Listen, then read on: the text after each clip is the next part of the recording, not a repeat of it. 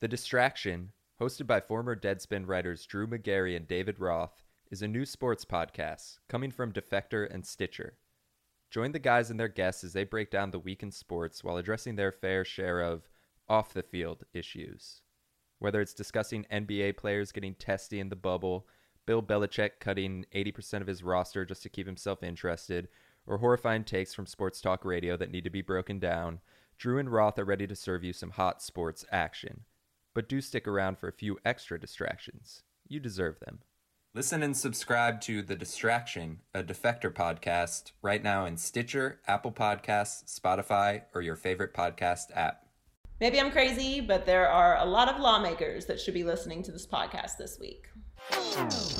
Maybe I'm crazy, maybe I'm not.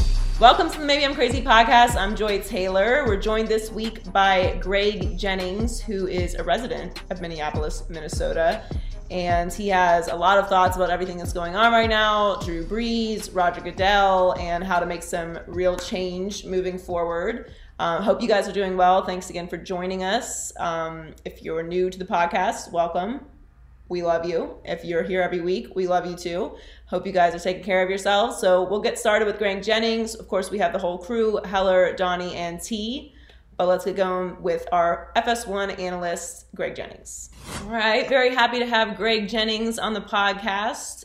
Greg, you are in Minneapolis, if I am correct, right? Yes. Even though you have in Minneapolis. You got a bunch of Packer stuff behind you, so you may be confused. I think that he is in Green Bay. But you live in Minneapolis, so you've been not only in the middle, in the center of everything that's been happening, but also your family is there with you, and your wife is a small business owner in Minneapolis as well, right? Exactly. We've been in the thick of it, in the center of it, around it, and supporting it all. So how are you guys mentally and emotionally? I mean, we were talking before we started, this is a reality every day, regardless of whether this is national news or not. But obviously, like I said, you guys are in the center of, the attention of the whole universe, being that that's where George Floyd was murdered, and there are protests, and it's gotten very intense there. So how are you guys doing? We're doing good. Taking each day, one day at a time. And I know that sounds cliche, but that is the reality. Every day kind of brings about a different level of emotion, depending on what triggers you, what you see in social, what's going on in the world around you, what's going on downtown, here locally, and just what you hear and the responses of people reacting to what's going on around our nation. It's truly one of those deals that is day by day. So a lot of the reactions to what's happening that I'm getting, and I won't say that it's most, but it is enough that it's disturbing, is that the protests are happening, and along with protests generally comes some violence and some looting. And as I mentioned, your wife's a small business owner in Minneapolis. To me, it's a redirect to constantly talk about the rioting and the looting, or to bring that up first before mentioning that you support the protests and that you understand what's happening. But you are somebody who could be directly affected by that looting and rioting. So how do you feel about just the reaction to that and just that conversation as a whole? It's a culmination of feelings. But ultimately, my wife and I, we support it 100%. Do we condone it all? No, but we truly understand why. Like, people are tired. The Black community is tired of being overlooked, unheard, and they are showcasing their emotion, their hurt, their pain, their frustration in ways that is misunderstood at times, because one who hasn't gone through the oppression, the adversities that they have gone through as the Black community. And I say they, I'm included in that. That's how I grew up. And it's one of those things where I was talking to an individual yesterday, and as an outsider, you really just have to listen. You can't really, it's nothing you can really say unless you're trying to resolve the issue, unless you're putting kind of your action behind your words of how can I help? And you start helping. Anytime you hear in the media, when they come out first and say the looting and the rioting and all of these things that play to the heartstrings of those who are completely against the looting and the rioting, it's what you said. It's shifting and redirecting what is really the causation of it all. And that is the police brutality, the social injustices that we as a people have endured for hundreds of years. And whatever that looks like for us as individuals, it comes in different styles, different forms, different ways. It's presented to us all differently, but we all have a story. We all have our experience in some fashion. And I think if we really look beyond the destruction of what's taking place and what has happened, and look at why things are being destructed, the destruction was happening far beyond and far prior to what we're seeing as a manifestation of actual buildings being burned and damaged and looted. The destruction was already happening. It just was happening in a way that was masked and protected and overlooked. So I've been tossing around, we're all thinking, right, of solutions and ways to move forward or ways to educate. And I think, and this is not every or all, obviously, but I do think that there is a significant part of the American population who their only interaction with the Black community is athletes or stars or, maybe somebody in their office, but they don't have personal relationships with people in the Black community. So when they hear things like this, they think that, well, it's Greg Jennings. He's a superstar athlete. He's got a Super Bowl. He's got money. He's just carrying on a narrative or doing what's popular. He doesn't really relate to what's actually happening. And there's layers to what I just said. I know you understand what I'm saying, but when you were on the show with us, I think it was last week or the week before, you were talking about going down to the protest with your daughters. And I'm not going to lie, I almost cried when you were talking about how you had to talk to your daughters about, how people might be afraid of you and what that all means. And I think those conversations are conversations that white families don't have to have with their kids because it's just so far removed from their reality. So how do you communicate like how much this affects you? Like the fact that you're an athlete, because I'm getting that, like, oh, like this isn't part of your reality. Like how, first of all, you don't know me. So you don't know anything about what I've experienced, and nor do you have to be a part of something to be empathetic, but we are a part of this. So how did you articulate that to your daughters, and how do you speak to somebody who's that far removed from our reality?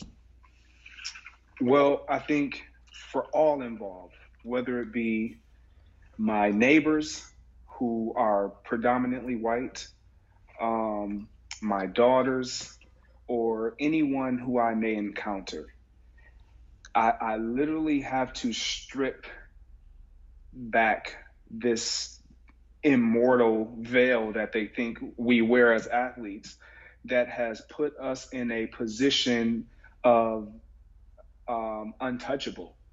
Like we're the exception. Like we are not the exception. And I think when I tell my daughters, because they look at me, anytime you're a parent, and specifically fathers, when you're involved in your kid's life, they think that you can do any and everything. They think you're the strongest man in the world. They see you as literally their superhero, their Superman. And I just remember walking, and I'm telling my daughters, I was trying to think like strategically, how do I say this? I mean, I paused a couple times, and they're like, my wife and the girls are like, no, just say it, Daddy. And I'm like, you know what? That's it. We just have to say it. And I have to tell them, like, look, I know you guys think Daddy is great and Daddy is all these various good things, but that's not how the world views Daddy. It's specifically the world that doesn't look like us. White America doesn't view Daddy like that. If you guys pay attention while we're walking down the street, how people look at me versus how they even look at you as Black young ladies, it's different. I pose an extreme threat. And to be honest, Joy, like me saying that to them, watching them respond, they were shocked. They were like, really? And as I'm saying it, the more I'm saying it, the more I realize that I've never really said this out loud. And this hurts. Like, because I know me, like you know me, they know me, my neighbors know me. And it's like, but still there's something about me that presents a threat to someone, and they haven't even considered really getting to know why they're even afraid. Like, what is it about me that makes you so afraid? Or even, and I've had individuals say, well, it's not that we're afraid. Well, it's your guard. You immediately become guarded. You like literally, it's like, as a Black man, as Black individuals, as people of color, we answer the phone trying to almost turn off or desensitize whoever it is on the other end, just to disarm them, to where our voice inflection changes. So they don't think that they're talking to some uneducated, the perception that is out there of uneducated Black person. And it's like you change your voice, you answer your door, hi, how, in your own home. These things are things that we do to appease, if you will, but not to conform. But it's like we're always thinking about how can we present ourselves in a way, in a fashion, to where we're disarming the narrative that precedes us, that goes before us. That is like, it's, for me, I'm like, how did I get just thrown into that category? When in life, you encounter anyone in life and they hate being pulled and thrown into a category with anyone that doesn't fit them. But yet you do that to me every single day. I drive down my own neighborhood, been living in the same neighborhood for almost 7 years. And some neighbors will wave, some don't. If I'm walking, some neighbors will wave, some won't. And it's just hard to explain that to your kids, because all they see is the positive. They don't see the racism. They don't see the divide, if you will, of, oh, they think that we're different. They don't even pay attention to all of that. And so as a parent, you just try to educate them by just literally telling them exactly how it is. And that's just how you get it. You just tell them exactly how it is. We actually, my neighbor, I have a Black Lives Matter flag in my yard, and I purposely waited to take it out there when majority of my neighbors were outside, to see if anyone would even be willing to address it. And one of my neighbors did. She walked right across the street and she started talking, and she's expressing what she needs to do to unlearn some things and to listen. And so we're tomorrow having a neighborhood come together of conversation on, so they can just listen. So they can just listen. And I think that's where it starts. And when people say that they want to listen and they they lend an ear. You just have to be honest. Like, you can't tiptoe. You just have to tell them exactly how it is, not to scare anyone, not to make them feel like they're a part of the problem, because they very well may not be. But you have to address it for what it is, so we can all identify, okay, this is what it is, period.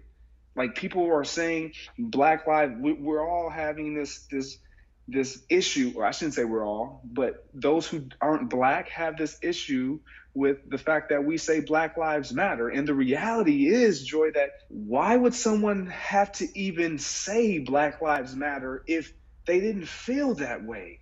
Like, you wouldn't say something unless you felt that way about it. Like, no one walks around saying white lives matter.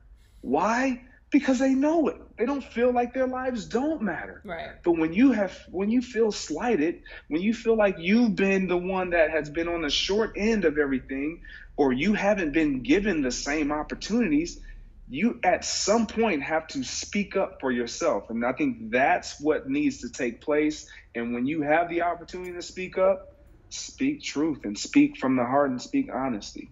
Yeah, I think that's great that you're doing that with your neighbors. I think obviously the movement overall internationally and you know, the big crowds and everything is super important, but I also really believe it starts at the grassroots level, if you will, just those hard conversations with people that are close to you. And someone who has been in the news a lot over this past week because maybe he didn't listen so much was DREW BREES. And I mean, I don't know what your initial reaction to it was, but I really felt hurt.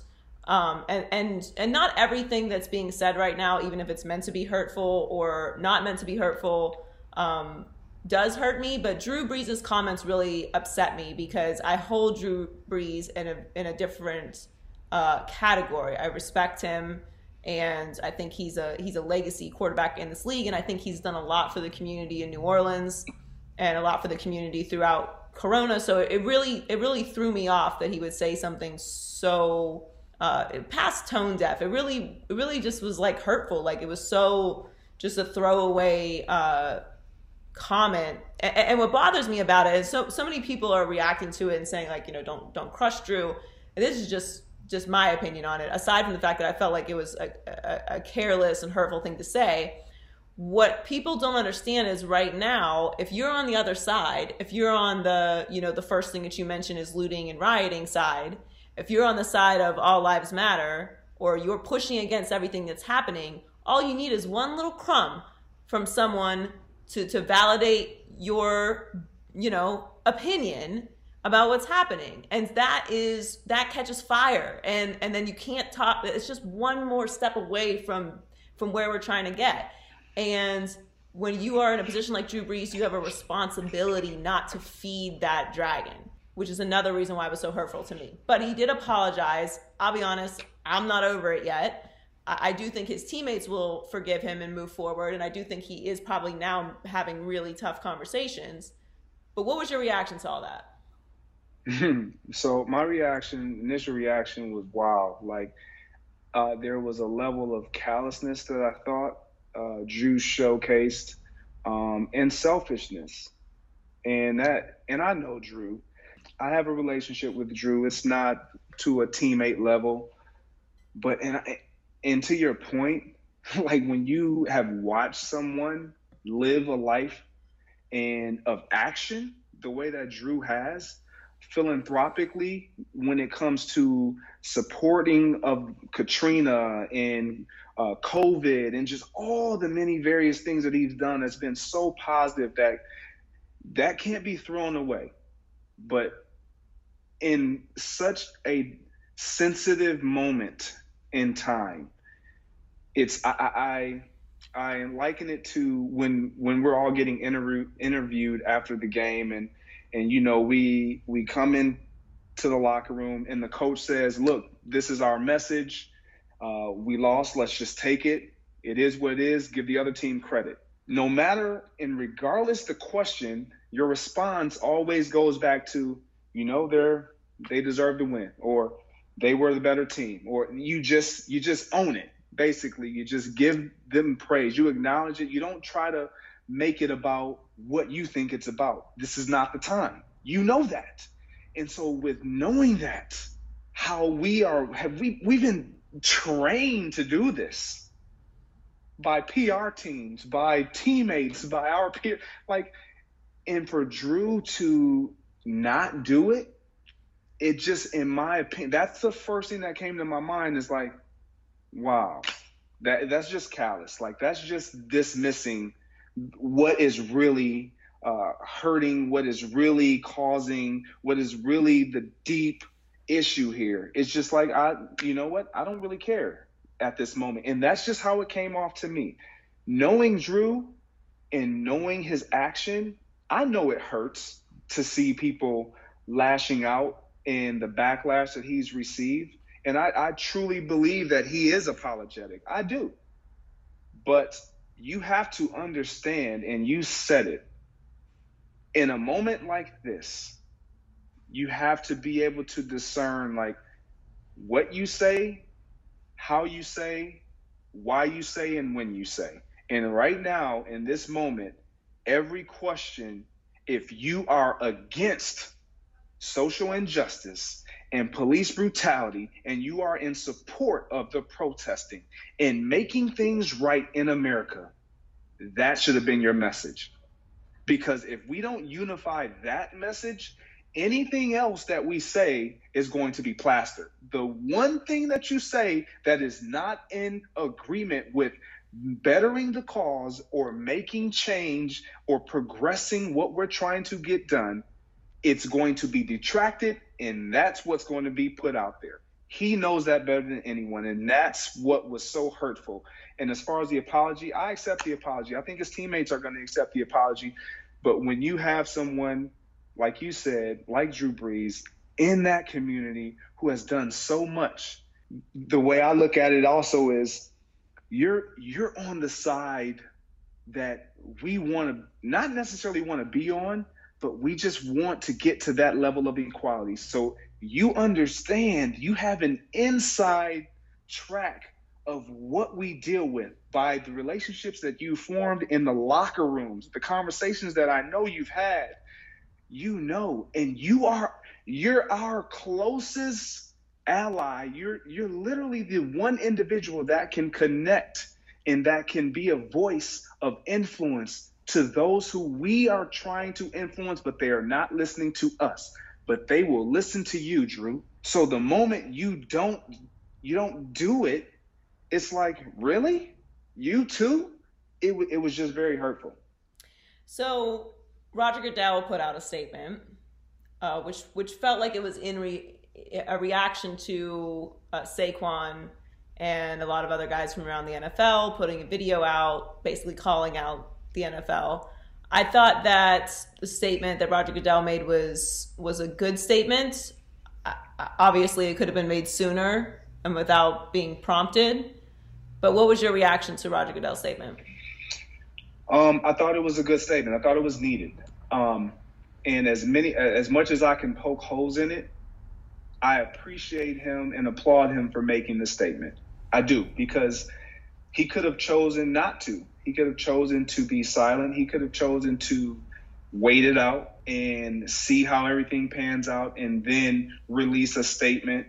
But the fact that he chose to just make a statement and say the things that he said, and saying that he's against police brutality and in support of advancing the causes of our Black athletes and our players in the league, and what they're standing for, it was needed. It was needed on so many levels, specifically the level of you have a lot of Black coaches, you have a lot of Black assistant coaches, you have a lot of Black players, you have so many that you are representing that you can speak for. And if you choose not to say anything in this moment, you're basically saying everything we need to hear.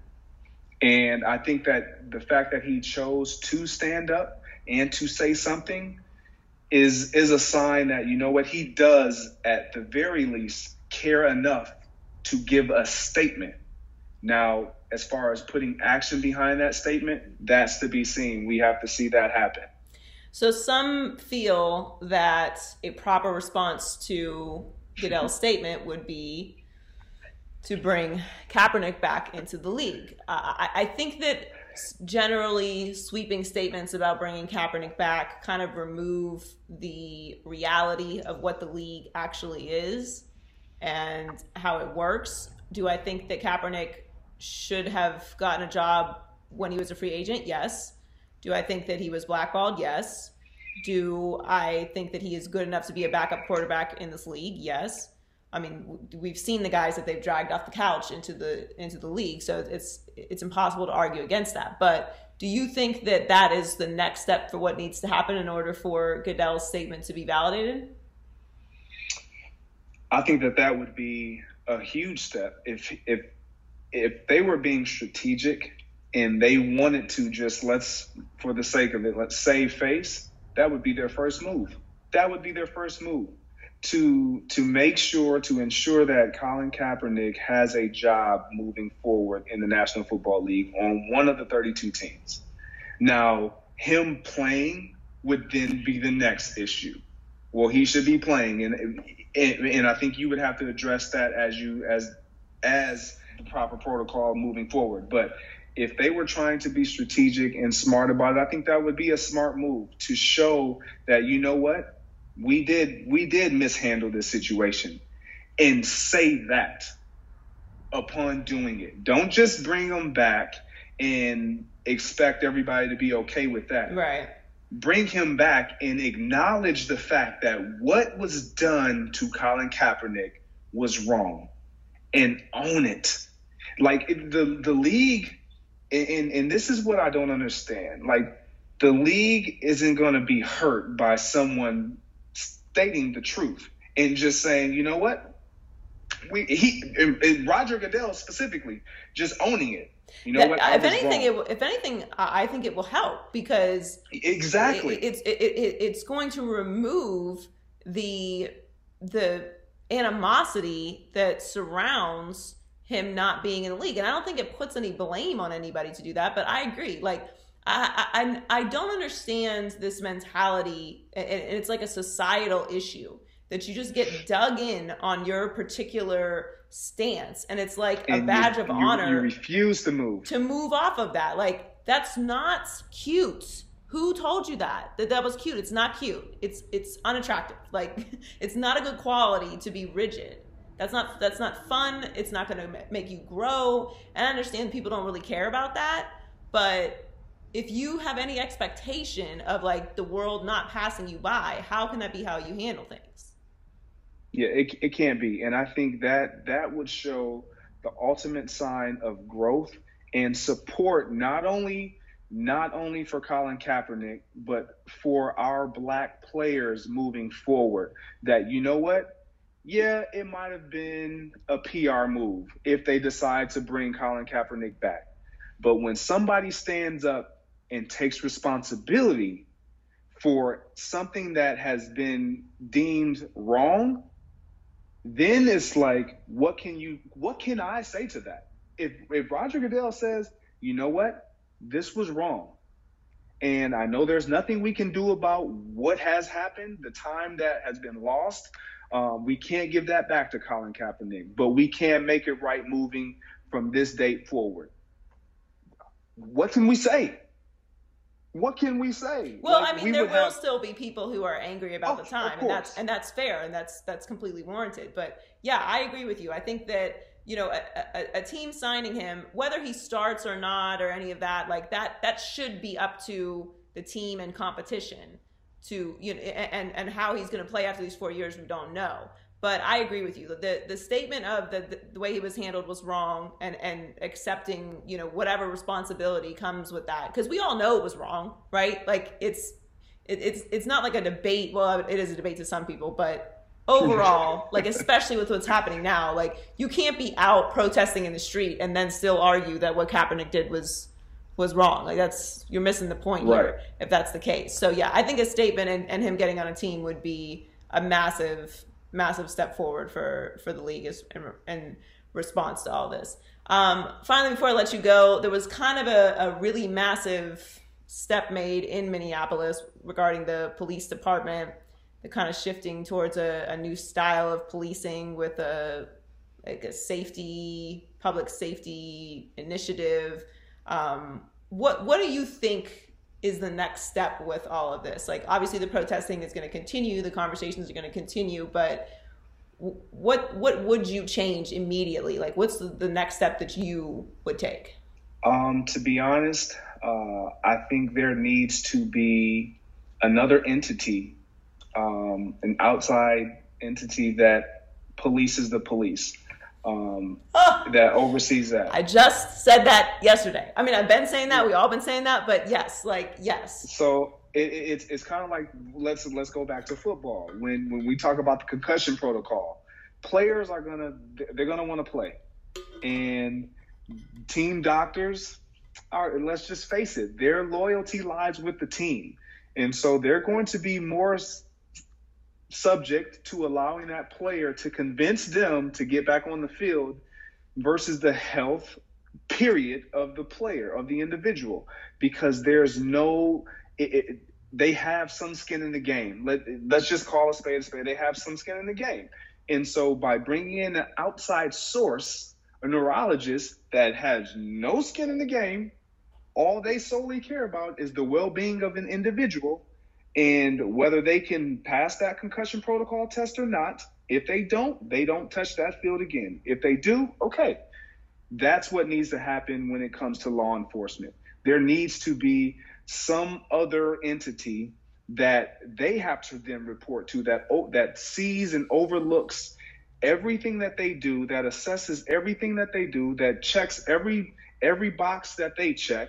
A police report being reported by the police, that's like only listening to one side of the story from two individuals, and you only take one person's take. Like, okay, so what did you say? And you don't even consider the other person because they are not in a position of authority or influence. They're deemed to be wrong. So you're not going to really listen to them fairly. And I think in order for that to be eliminated and completely dismissed, if you bring in an outside entity that oversees what the law enforcement is doing and their procedures and protocols and their policies, I think it would get remedied a lot quicker than what we would even think that it should be. It's in my mind, and I believe in it's a no-brainer.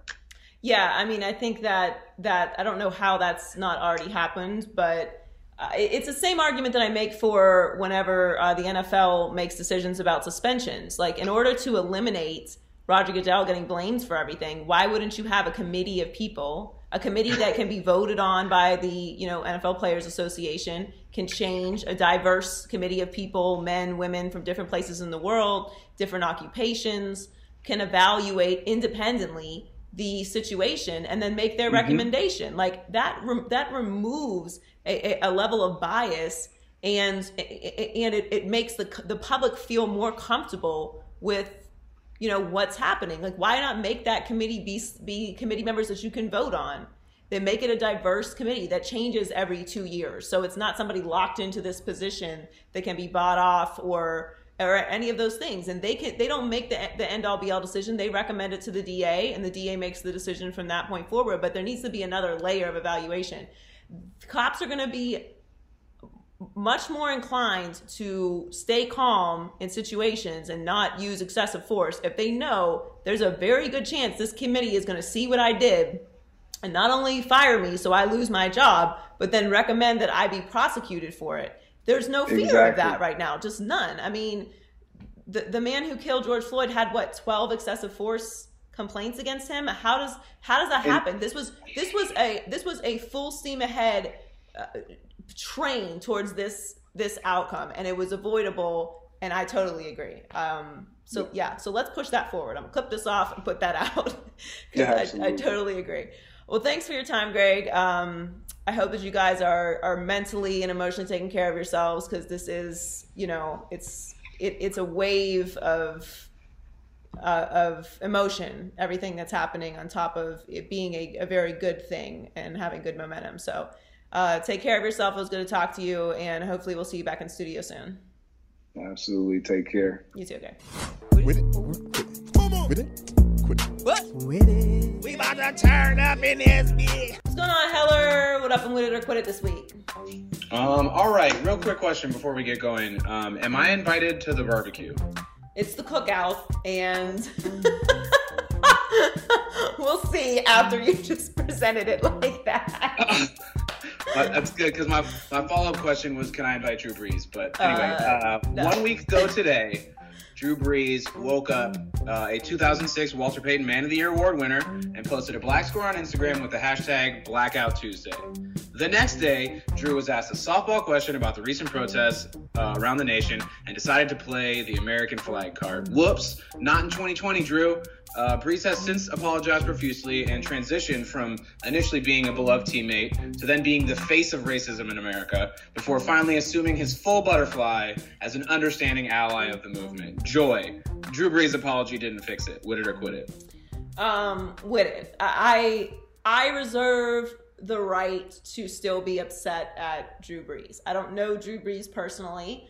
I put him on a pedestal based off of everything that I had seen from him publicly, the public service that he has shown, him and his family have shown to the city of New Orleans, a place I love very much. Yep, not an awful guy. Right. And I mean, that's my mistake to put someone I don't know on that pedestal, but what he said upset me. It really hurt me. And, you know, if you're someone who doesn't understand why someone would be hurt by what Drew Brees said, it's time to stop talking and time to start listening. You don't get to tell people how they feel about anything, okay? Ever. And I don't know who told you that you can do that, but it's not your decision to do that. You don't get to make those decisions for people. I was hurt, and I'm not the only person that was hurt. Malcolm Jenkins was crying on screen about what Drew Brees said. Now, he has since apologized. A lot of people have come out and said that they accept his apology, they know him, or they just feel like, you know, he spoke what he thought in that moment, and now he's had harder conversations, and you know, now it's up to him to put it into action. I agree with all of that. I just still feel like I'm upset because guess what? In my mentions, I'm still having to argue with people about why Drew Brees isn't entitled to his opinion and why, you know, Drew Brees is having to defend himself and why I can't just listen to what Drew Brees was talking about. And that is my problem with it. Aside from the fact that it was hurtful that after 4 years of very open conversation that many people have been having about Kaepernick's protest, the meaning of it, and by the way, police brutality that we've seen many times, many videos. This is not the first video that we've seen of someone, unfortunately not, of a black man being murdered by the police officers. So for multiple reasons, this has all come to a pinnacle, and now it has exploded across the entire world.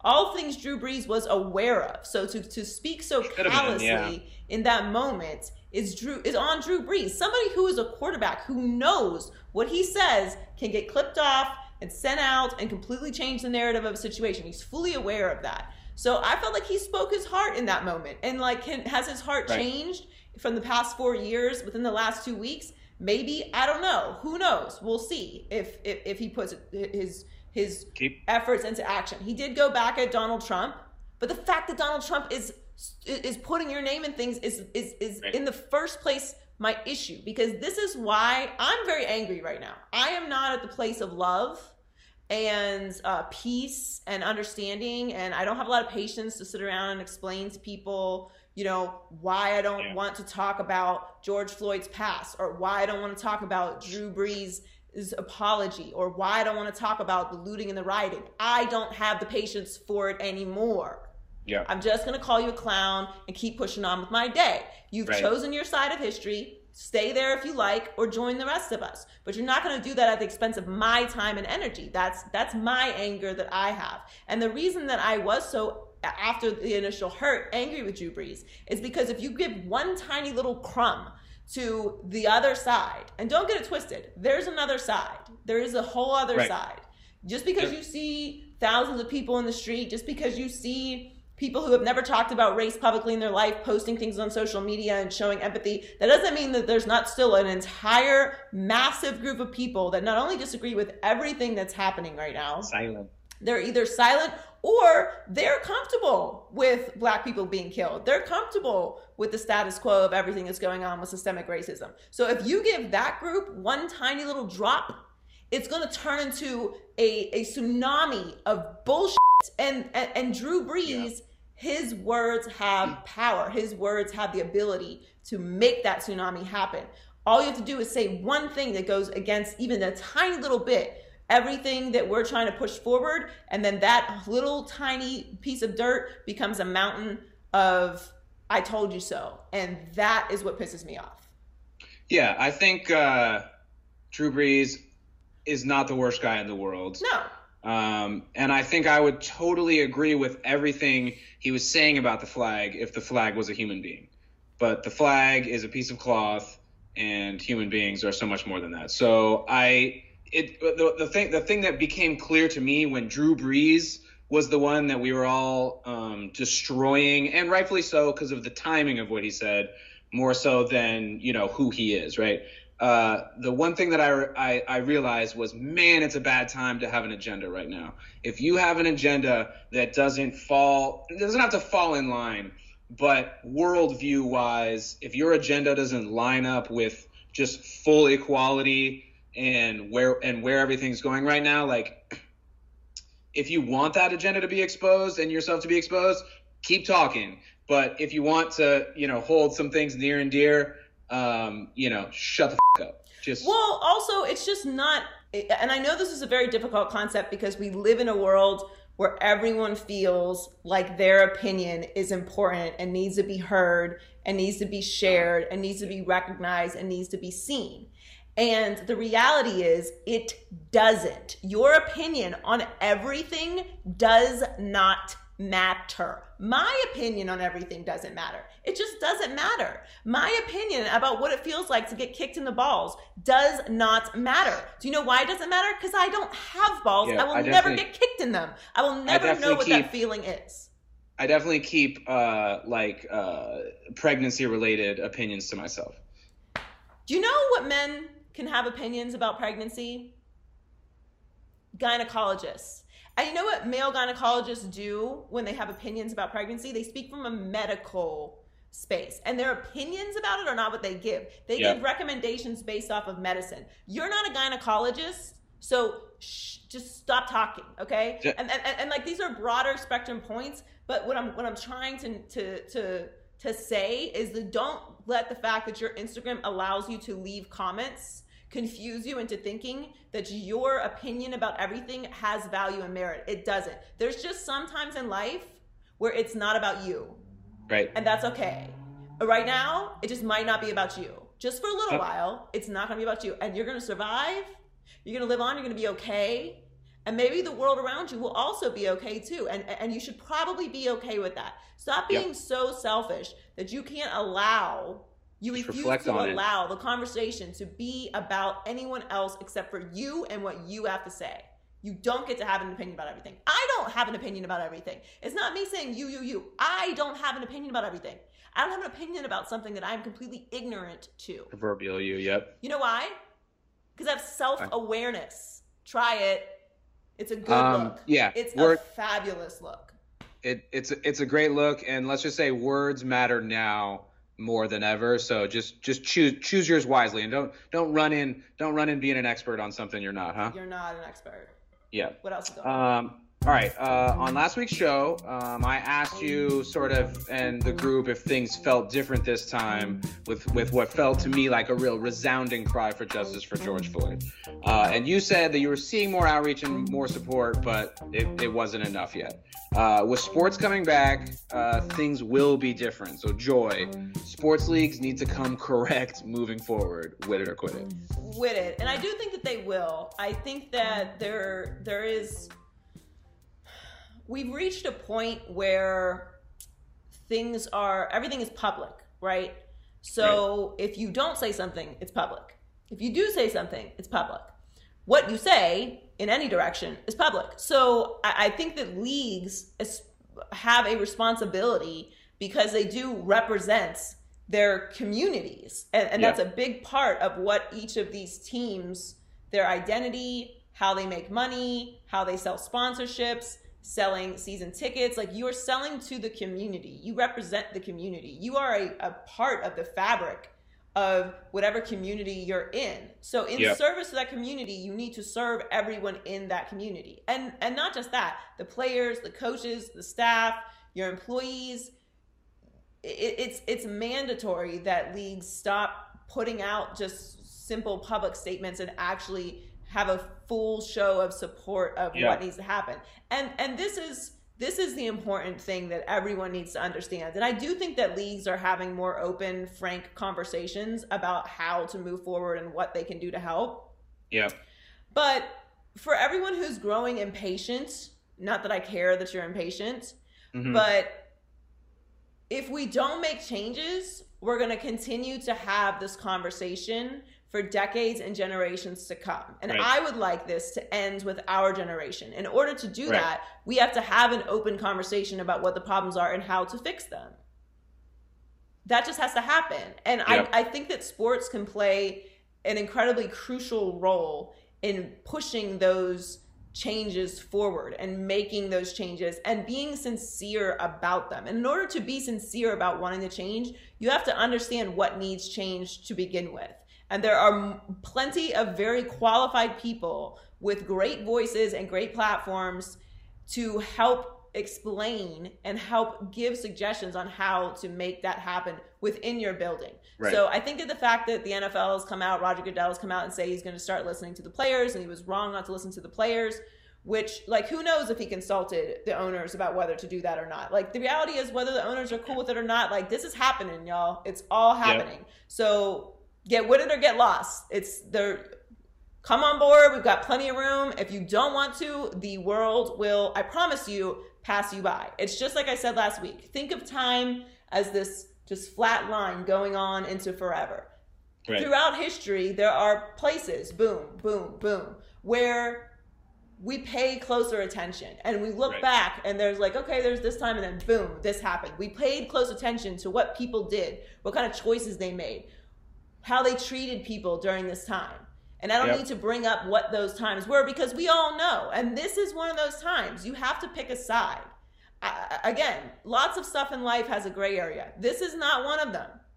You're on this side or you're not. And even if you are on this side, it's important that you recognize that you don't need to have an opinion about why you need to be on this side. Like, you can just listen and just help. And that is okay. That's needed. It's important. And it's all going to be okay that your little world has been disrupted. The world will be better. Far beyond your wildest dreams. When everyone can have an equal existence. It sounded when I was listening earlier, it sounded like you started talking about teams and how they're really kind of pillars of their communities, and really there's a give and take relationship with a team in a city, right? Like they're bringing so much, but they're also taking a lot of money from people and really important economically in that sense. But for my teams in the Bay Area, I'm not worried about the Warriors handling stuff, right? We got Steve Kerr, we got Steph Curry, Bob Myers. Management has always reflected what the players are saying. With the Niners, it gets a little dicey, but this is something that's been on my radar for longer, since Kaepernick, and also since with Oscar Grant getting shot at BART on New Year's in like 08, 09. So, but it sounds to me like what you're saying is that not every team is going to come correct, and not every team is going to know how to navigate each situation, and it's incumbent upon the leagues to sort of oversee it and mandate something and make something that's universal across all the teams and presents a united front that we're all on the right side of history. Is that right? Yeah, and there's going to be conversations that are had in locker rooms and between players and between staff, and those are all those organic conversations are important and will happen anyway. But the leagues have a responsibility, the teams each have a responsibility to go out into the community and make it better and do what they can. And they have extreme power and influence And that is a big responsibility. And I think that the owners, especially in all these leagues, hear what people are saying, and they know that the world is watching right now. So I am cautiously optimistic that they will do what's necessary. That's good to hear. Me too. What should I bring to the cookout? Nothing with raisins. I like raisins, but All right, Donnie, what's going on? What's on high key, low key this week? Everybody loves a good labor dispute. Yay, labor disputes. Yay! High key, the owners and players of Major League Baseball are at a stalemate. Low key, it's looking more and more likely that we'll have a mini season or possibly no season at all. Yeah, this is looking really bad for Major League Baseball. I thought for sure they would figure this out. You know, arguing about money right now is not really a good look. I'm still completely on the players' side. Yeah. I don't understand what the owners are talking about with this 48-game season. Like, you can't go from a bajillion games down to 50 games. Like, that just doesn't work. It's ridiculous. Yeah. So their latest proposal to players offered a higher potential salary than the last one, but less guaranteed money over a 76-game season. The players obviously turned that down. If they aren't able to come to a deal, the league has the ability to implement a schedule of whatever length it wants, and obviously the owners want a shorter season so they can save the most amount of money but still get a season in. I mean, there's a bunch of different numbers, right, like the percentages that the players are going to get. They already agreed to a significantly lower salary anyway because of everything that's happened with COVID. They just got to figure this out. And the other thing about baseball that's really problematic for them is they can't play baseball when it gets super cold. Like, you can't be playing baseball in November, December. So you got to get this season started, bro. And you got to get a couple weeks of training camp back in, figure out where you're going to play it, all of the logistics.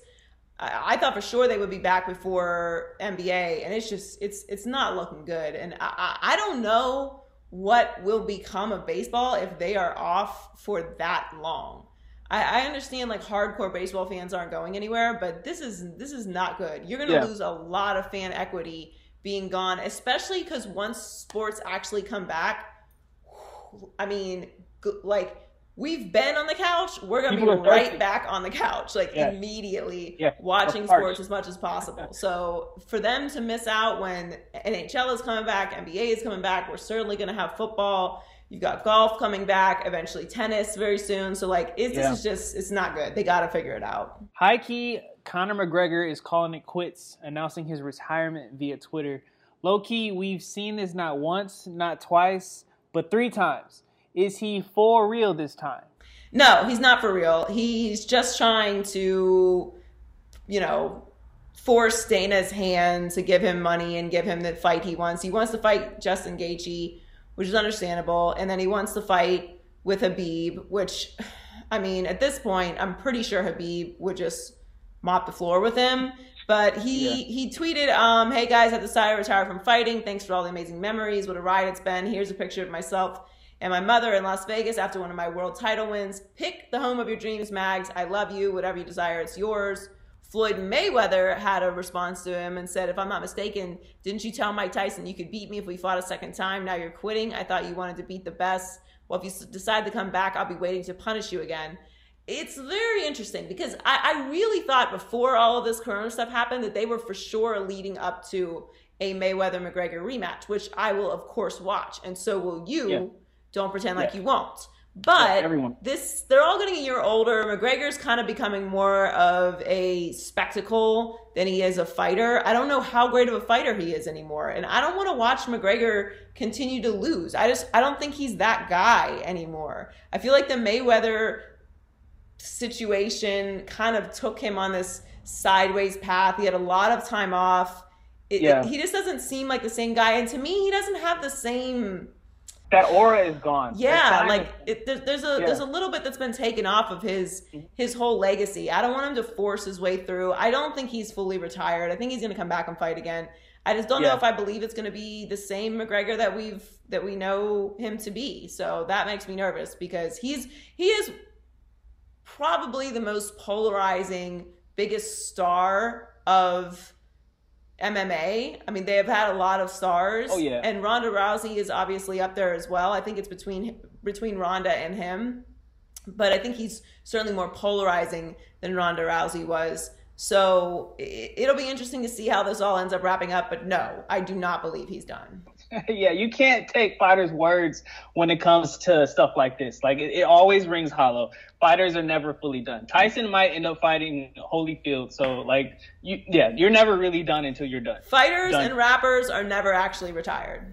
Yep. Can't believe it until you see it. Right. All right. High key, thanks in part to Mickey Mouse, the NBA is back.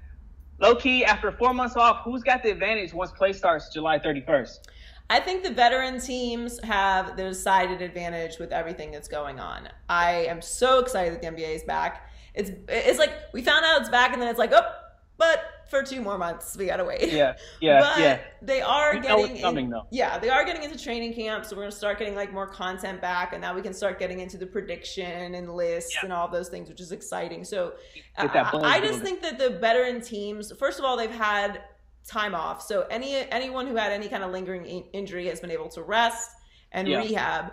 And I just think veterans have their routine in the off season that, you know, they're self-starters. Not that young guys aren't hard workers, but they just haven't had as much time to really get into the groove and like routine and beats of like how to keep your body at a certain space. Now they're younger, so, you know, they don't need all of the recovery necessarily. Bounce back quicker. Right. But I also think that with all of the changes and just the abrupt situational change of playing in Orlando, not having any kind of home court advantage, not having all the comforts that you normally have during the playoffs, I think that will also benefit the veteran players because they've been to the playoffs before. They've had that experience. You're not going to get caught up in like, oh, you know, the fans aren't here and, you know, I need the hype. And they're just going to be focused on playing basketball and not be as distracted. So I'm going to lean towards the veteran teams doing well in this new format situation that they're going to be in. And I just cannot wait to watch. And I'm wondering what we're going to take from it and implement it into future seasons. I don't know how they're going to do without any noise. Like, we're about to really get to know these guys on an intimate level. Like, they're going to have to pump some kind of sound into the broadcast. Otherwise, there's going to be some choice words thrown around. Exactly. They're going to have to like have their fingers on the marks, like super. Yeah, you got to be on it. You're going to have to be on it because the words are going to be flying. I mean, I'm here for it, but it's not going to be family friendly. The FCC is not going to be here for it. All right. High key, Kevin Durant has put to bed any rumors he'd make a return this season, officially saying my season is over. Low key, clearly this is the smartest move. Obviously. Look, I think it's like 400 something days since he's played basketball. What's the point? Point? If he had already come back and they had gotten into some kind of groove and then it had stopped, then I would say, okay, like, you know, you need to finish the season. You've already started it. But the next season, as I've said many times, the season was just kind of a wash for me. You didn't have Kyrie. You didn't have KD. Well, you had Kyrie, but he didn't remain healthy. Not fully. You didn't have KD at all. It just was always going to be one of those seasons where you can't really evaluate what the Nets are going to be. Do I think the Nets have a massive window to win a championship? No.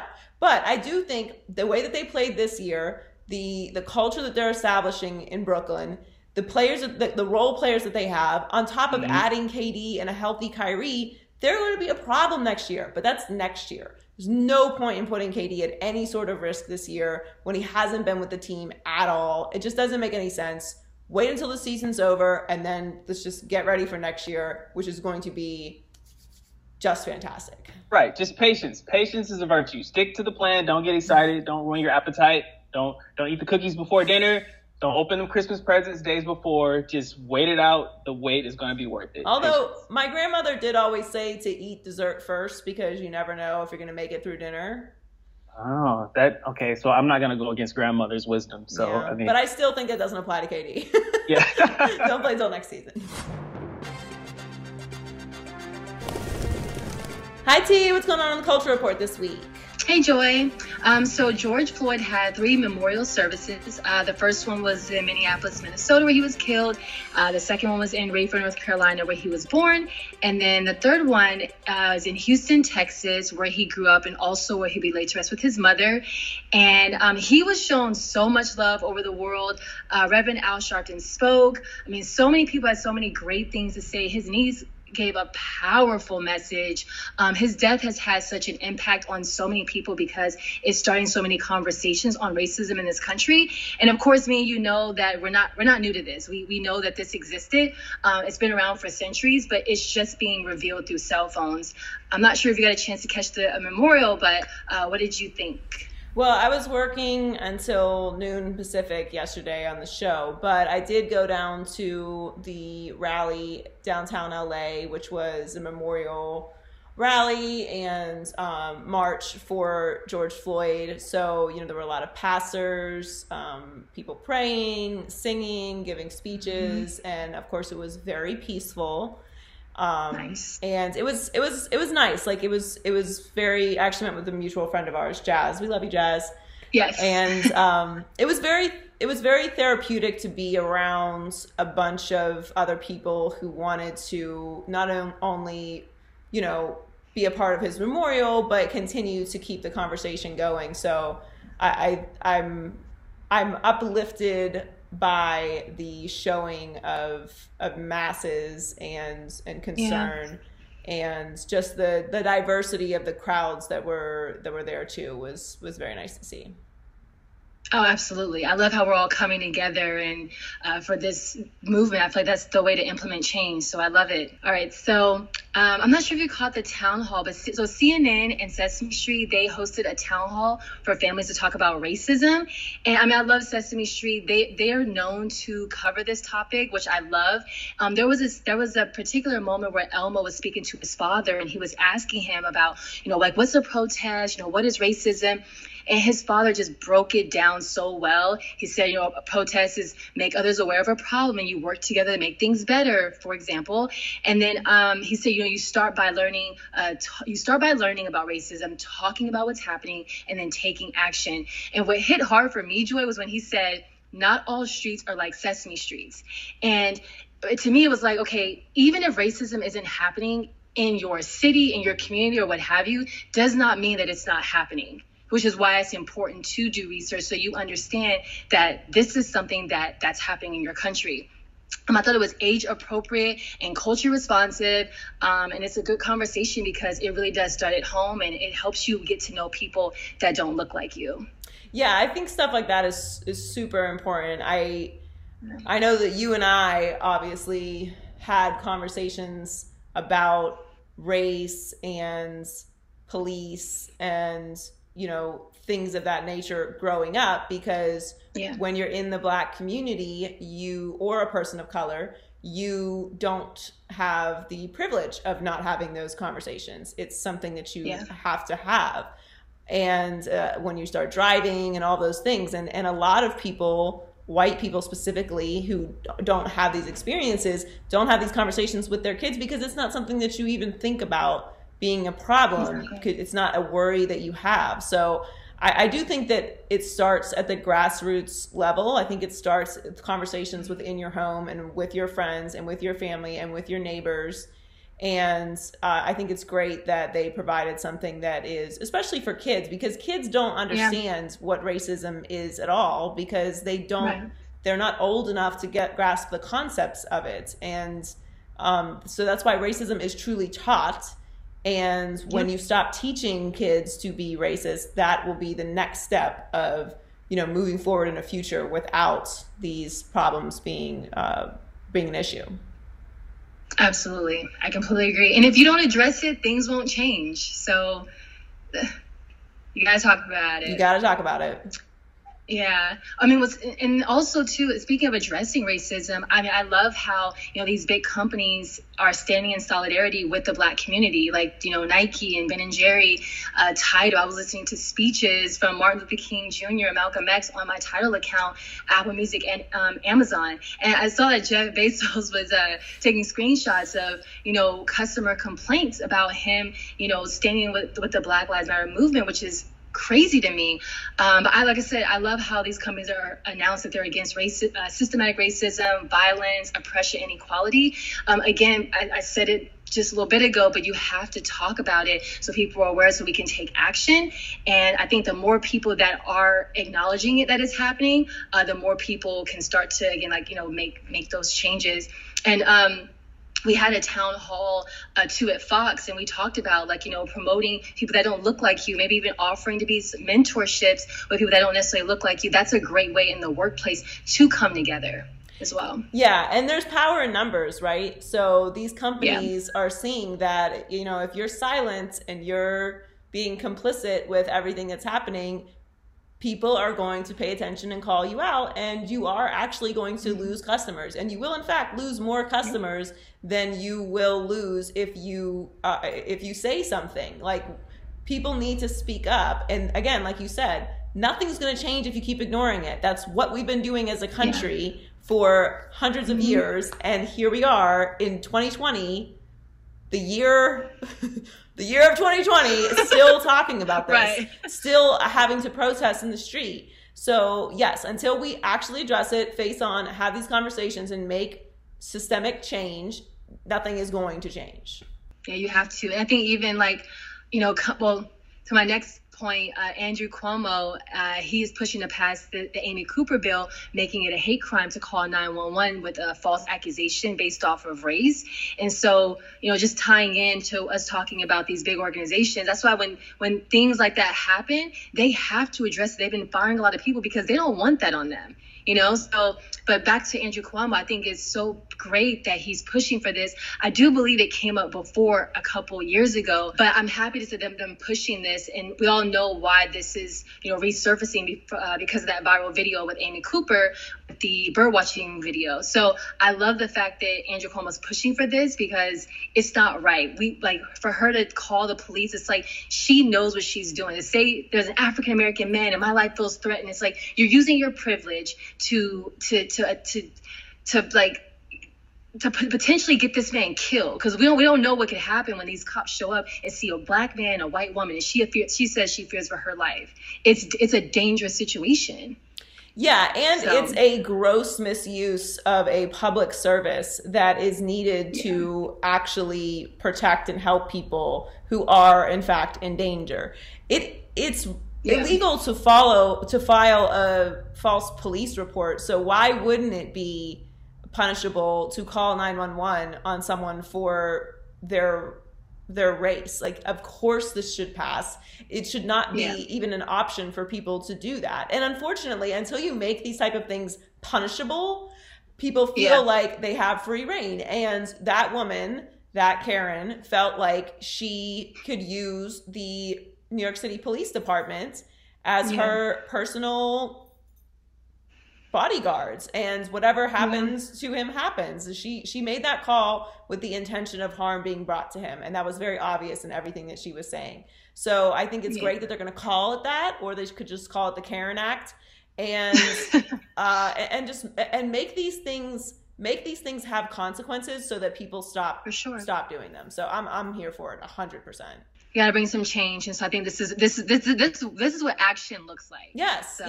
There's a time to talk and have the conversations, and then we have to put it into action, and that is what needs to happen next. So, thanks for joining us this week, guys. Hope you guys are taking care of yourself and being well. Make sure that you subscribe to the YouTube channel, Maybe I'm Crazy Podcast on YouTube. You can listen to the podcast on any of the major platforms: iHeartMedia app, SoundCloud, Spotify, Apple Podcasts, and check us out on social media at Maybe I'm Crazy Pod, or myself at Joy Taylor Talks. And we'll catch you next week. Maybe I'm crazy, maybe I'm not.